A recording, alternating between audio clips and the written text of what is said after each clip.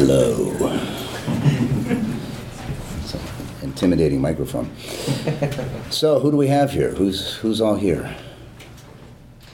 One from everybody's show. One. We're with 88.3 WMTS. It's a college radio station. Oh, cool. Okay. And we're trying to just get some stuff for that in the college TV station too, called MT10. Oh, cool. A radio brethren. Yeah. Good to see you here. Well, who wants to start?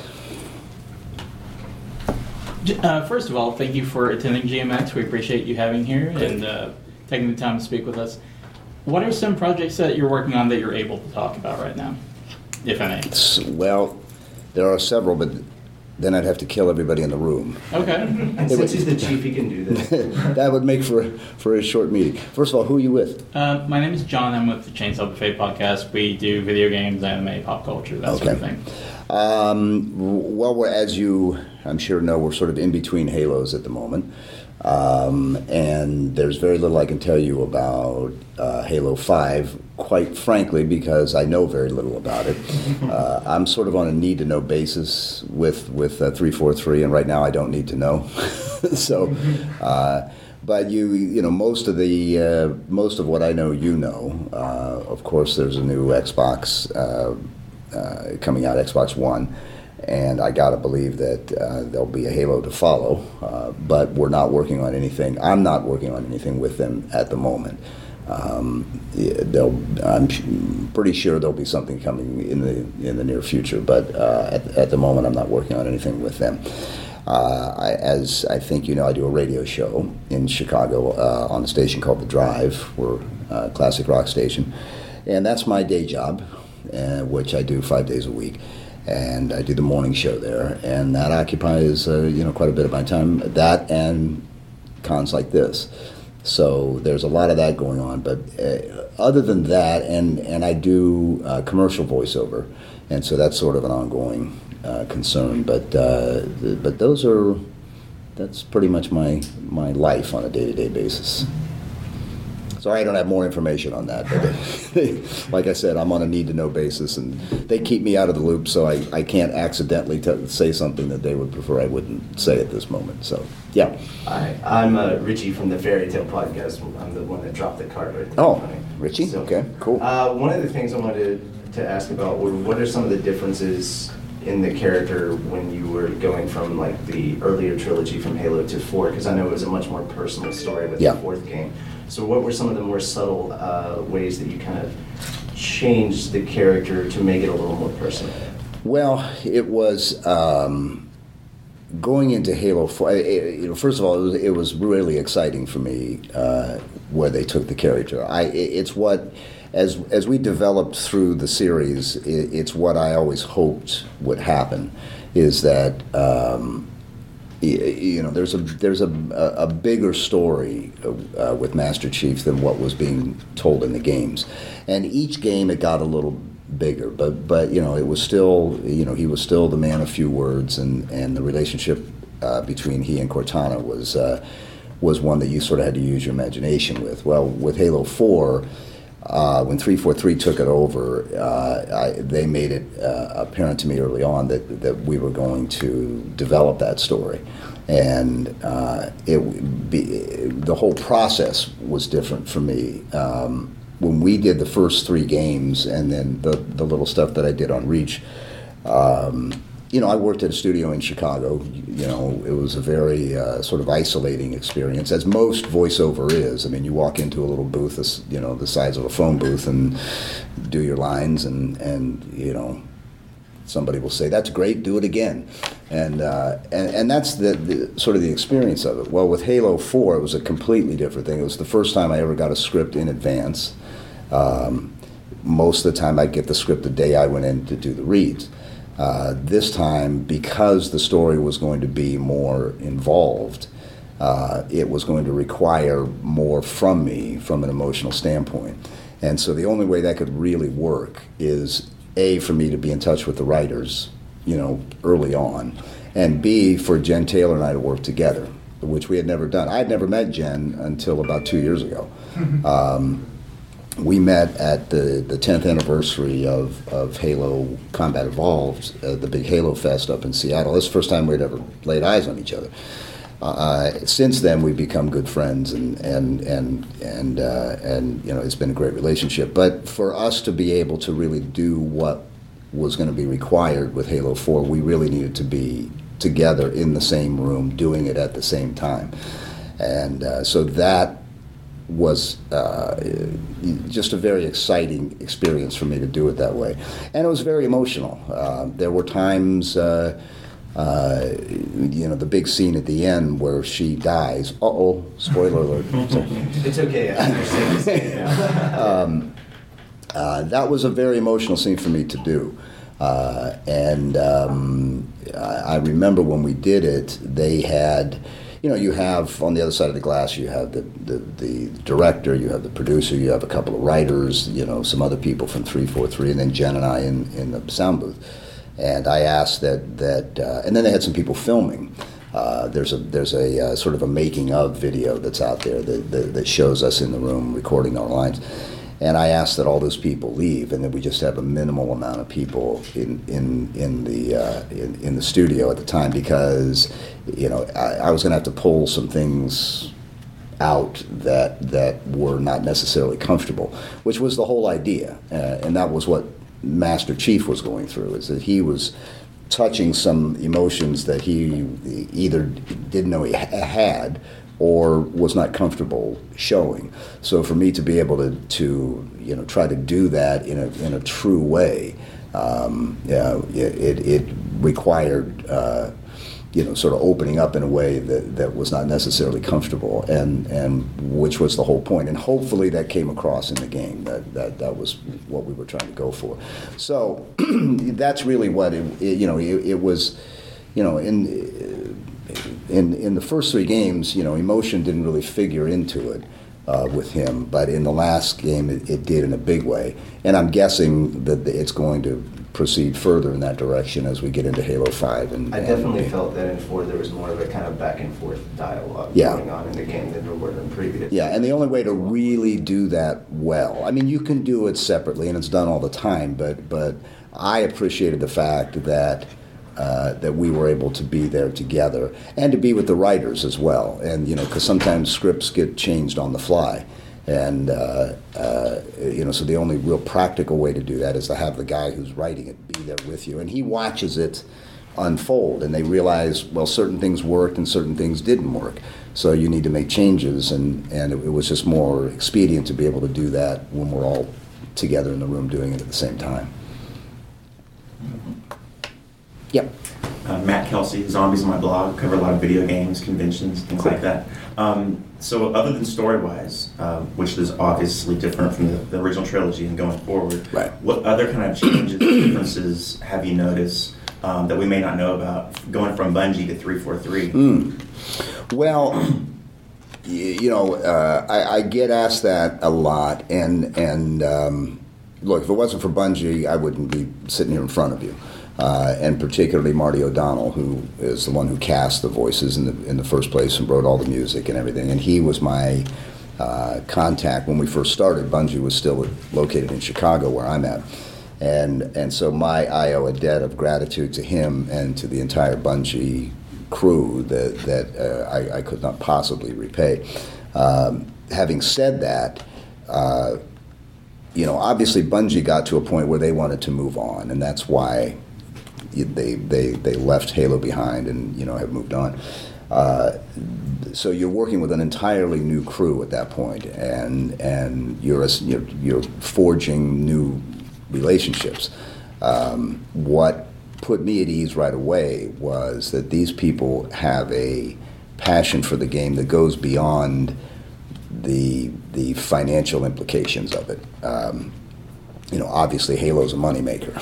I think that's pretty obvious. But in my opinion, the reason why it's a moneymaker is because with both Bungie and 343 is that the people who are, sort of caretakers of the franchise have a love for it that goes beyond its commercial success. And that was comforting to me because, you could run into a situation where, all of a sudden you start seeing Master Chief on the back of cereal boxes, and there's not a real concern for the franchise going forward. And what became obvious to me from the very beginning, with every single person that I was either working with directly or had a major influence in the outcome of Halo, had a love for it. These guys are all gamers. They're all into it. They would be doing this whether they were getting paid for it or not. So that makes my job that much easier because there's a trust there. And once we established, once they trusted me and I trusted them, the rest of it became easy. To move forward. So that was sort of I sort of had my antenna up with that right away, and I'm sure they did with me. We sort of it's kind of like a new relationship. You sort of you do this little dance to see okay, can we work with this guy and can I work with these people, and it became apparent fairly quickly that we were going to do well together, and I think the results speak for themselves. So, it was pretty cool. The first 3 was kind of more silent, but strong but silent, and now were you ever hesitant with all the dialogue and all the situations? No, I couldn't wait. I couldn't wait. That's really what it's like I said before. That's where I personally envisioned this going. I think if you had kept it the way it was, it would have gotten stale. You can only go so far with I need a weapon. It's like, okay, and what else you got? So to me, it was an obvious step, but you never know, especially with a new group coming in and taking it over. So it was exciting for me as an actor. It's what actor doesn't want more lines? But it's not about quantity; it's about quality, and so that was the part that just it became exciting to me. And we would have long sessions when I would do Halo 1, 2, and 3. Maximum it was a 2-day job. And and I'm talking about maybe a couple hours a day, and then you'd come back the next day, and maybe there'd be some fixes or rewrites or whatever, and then maybe it might have a third day of what I call the death sessions, where the people who play the game, when they screw up and Master Chief gets killed, you got to have a noise for that. So we would do a couple hours of me just screaming and dying and killing and maiming and being injured and injuring other people, and it was it was a bit grueling. When we went in to do Halo 4, we were doing 8-hour-a-day sessions, which is somewhat unheard of in voiceover. But we would literally be in there all day long for 3 or 4 days. Then I'd come back in a month, and we'd do another 3 or 4 days, and then there'd be pickups, along the way. And the clock's ticking the whole time. I remember the day I went in to do a session, and they had actually announced the release date. And so now it's like, and once that's out, it's like that game's coming out. God damn it, it's coming out that day, and so the pressure was on to get it done and get it done right. So to be able to flesh him out that way was just a tremendous experience, and one I hope to expand upon here in the not too distant future. Yes. I'm Charlie, with also the Chainsaw Buffet podcast, Mm-hmm. and I was just wondering, whether it be radio or voiceover, what was the sort of decision process, the experiences that led you to decide to do voice work for a living? That's my two things. Growing up, I was just a music junkie. I loved rock and roll from the time, the Beatles came out, and wanted to, figure out some way to stay close to that. And so, when I was in school, when I was in college, I played in a band. I played drums in the band, and we were getting fairly good at the time, and it was getting to the point where we were going to have to make a decision about, what we were going, if we were going to pursue this, seriously, i.e., quit school, go on the road, blah blah blah, and some. That's what my heart wanted to do. But fortunately, there was a little guy here saying, "Dude, you're gonna make your living as a drummer in a rock and roll band." The pitfalls were too numerous to mention. And so I shifted. The band broke up. We shifted gears, and I got into radio at the college station. And my goal really was I wanted to be a record producer. And I thought, radio might be a nice entree into that, and it allowed me to stay close to what my first love was, which was the music. So, I got into radio with the intention of moving on eventually into, some sort of record production. Well, I got stuck, my ego was, just having too much fun doing the radio thing. And I stayed with it, and I've been doing it ever since. And from that, voiceover oftentimes can be a natural extension of that. When I was out in LA, I started actually producing commercials for concert promoters and for record companies for their new releases and stuff like that. And I would do the whole production part of it and voice it. And so that was a lot of fun, but it was a little limiting. And I got more and more attracted. I got better at the voiceover than I was at the producing part. So I got an agent and started doing commercial voiceover in L.A. and then moved to Chicago in '97, continued that. And, of course, the fortuitous thing was that Bungie happened to be there, and Marty was a fan of mine from the radio, which is how he knew I was around, and he thought I might have the right voice for this character that they were developing, and that's where that happened. So it's sort of this... I often tell people, it's funny how life takes turns that you don't expect. And to say that I did not expect this would be an understatement. I had no idea where this was going to lead. But you never know. And it's like my agent says, never take yourself out of the game. You always stay in the game because you never know where it's going to take you. And this was... this unbelievable thing that started from a little, I get a call from my agent, show up here, it's a video game. What? I mean, back for me, it was, I was like, okay, it was the job. I did the job. It was fun and moved on.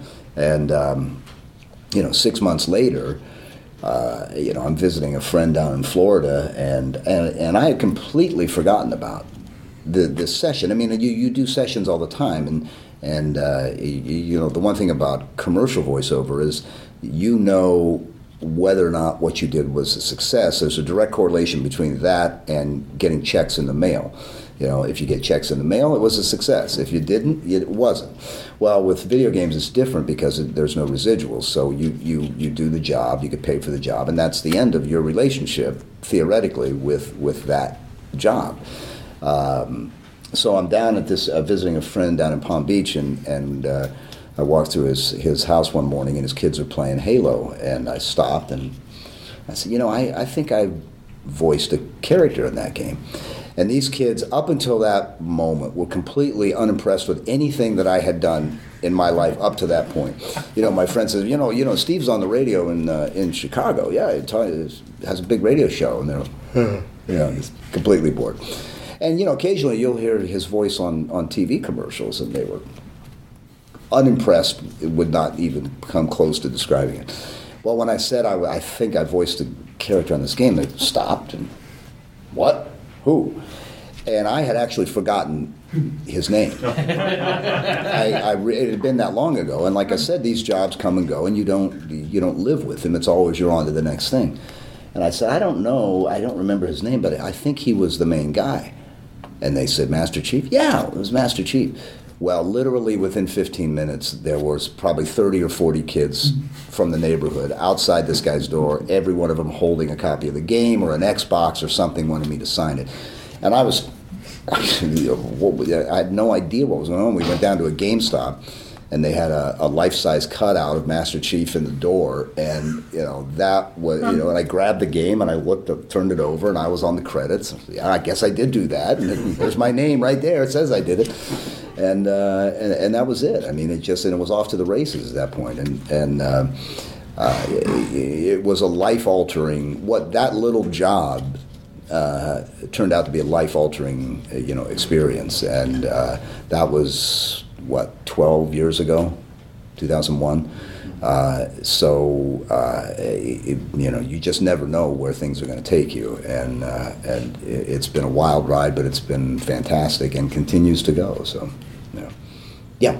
My first experience with Halo was I was in the military at the time when we first started playing, and we were pulling a shift at CQ, and my friend rolled out the big TV. He's like, "You got to play this game. You got to play this game." So I was actually kind of wondering how many military service members have actually come up to you and been like, "You have no idea a lot of our lives a that lot you've saved, because we would have gone nuts." Yeah, no, that's very cool, and that's a very satisfying thing for me personally. I got a guy contacted me who was in Iraq at the time, and was telling me, a story very similar to the one you're telling me, that how they, this is how they, kept their sanity is playing Halo, and they had on a wall, there was a mural on a building, and it was a huge scene from the game with Master Chief, and they, as big as this wall behind me. And yeah, I mean, that kind of stuff is, and I sent him a bunch of stuff and some autographs and all that, but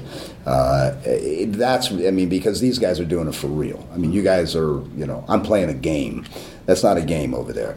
And to think that you can bring these guys, some moment of distraction, if nothing else, is beyond rewarding. The other thing I hear a lot is guys who will say, and women occasionally, who will say, they'll say either two things: you're the reason I got through college, or you're the reason I didn't get through college. It's the stories, that, and I think that's the joy of coming to conventions. I had for years turned down going to cons because I didn't know that I had anything to contribute. I don't play the game. I'm not a gamer. I've tried. But, when you get your ass kicked by 11-year-olds, after a while, maybe this isn't for me. And so from a gaming standpoint, I didn't think I had anything to contribute. And so I would turn down these offers all the time. And then one time, a guy called and he wanted me to come down to a store opening in Fort Lauderdale. And it was November in Chicago. He's offered me a free plane ticket down to Fort Lauderdale. I'm like, okay, what the hell? And that was my introduction into this world. And I end up talking to a lot of people who tell me stories similar to yours and others about how important it was to them and how important the story is. And I think, not to sort of shift gears here, but my own belief is that one of the reasons why Halo is as successful as it is because of the story.